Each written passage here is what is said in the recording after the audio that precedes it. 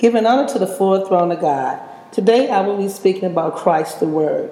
Christ is the spoken word of God the Father. This could be found in a volume of a book called the Bible.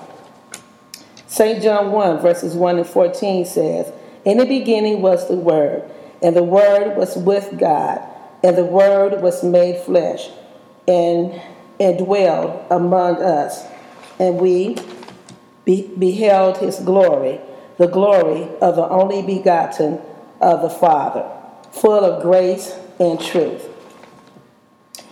When we read the Bible, it is likened unto our spiritual food that we need every day in order to survive.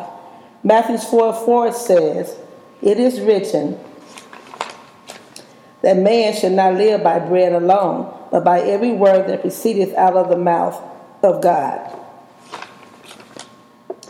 Christ also said that his flesh was meat indeed, and that his blood was drink. And this could be found in St. John chapter 6, verse 55.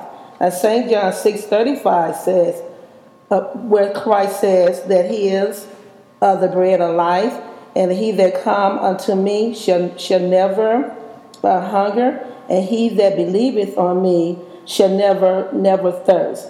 He also said that their fathers ate bread in the wilderness and are now dead, but he was that bread that came down from heaven, which is the living word.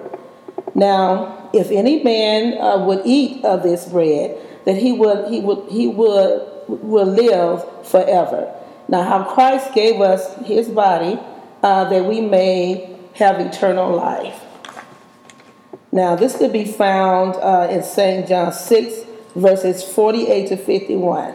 Now, how do we feed on Jesus? We feed on Jesus by reading his word and also studying our scriptures daily that is in the Bible.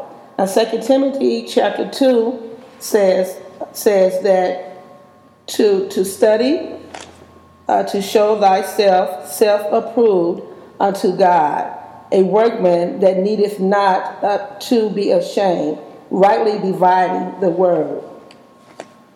Now, God also spoke directly unto Moses on Mount Sinai, and Moses was given of the laws, the precepts, and the judgments of God. And this could be found in the books of Exodus, Leviticus, Numbers, and Deuteronomy. He had told Moses about creation and how also the experiences of our forefathers, our righteous forefathers, who were Abraham, Isaac, and Jacob. Moses also wrote down everything that God the Father told him to do, to write. Now, the Word of God also teaches us things that have happened in the past, also in our present time, and also in the future, things that are to come. Christ also his word teaches us how to live righteously in this world, and he's also synonymous with the word that we cannot be saved from the wrath of God without God's word. Okay. So therefore, we need Christ to live now and eternally.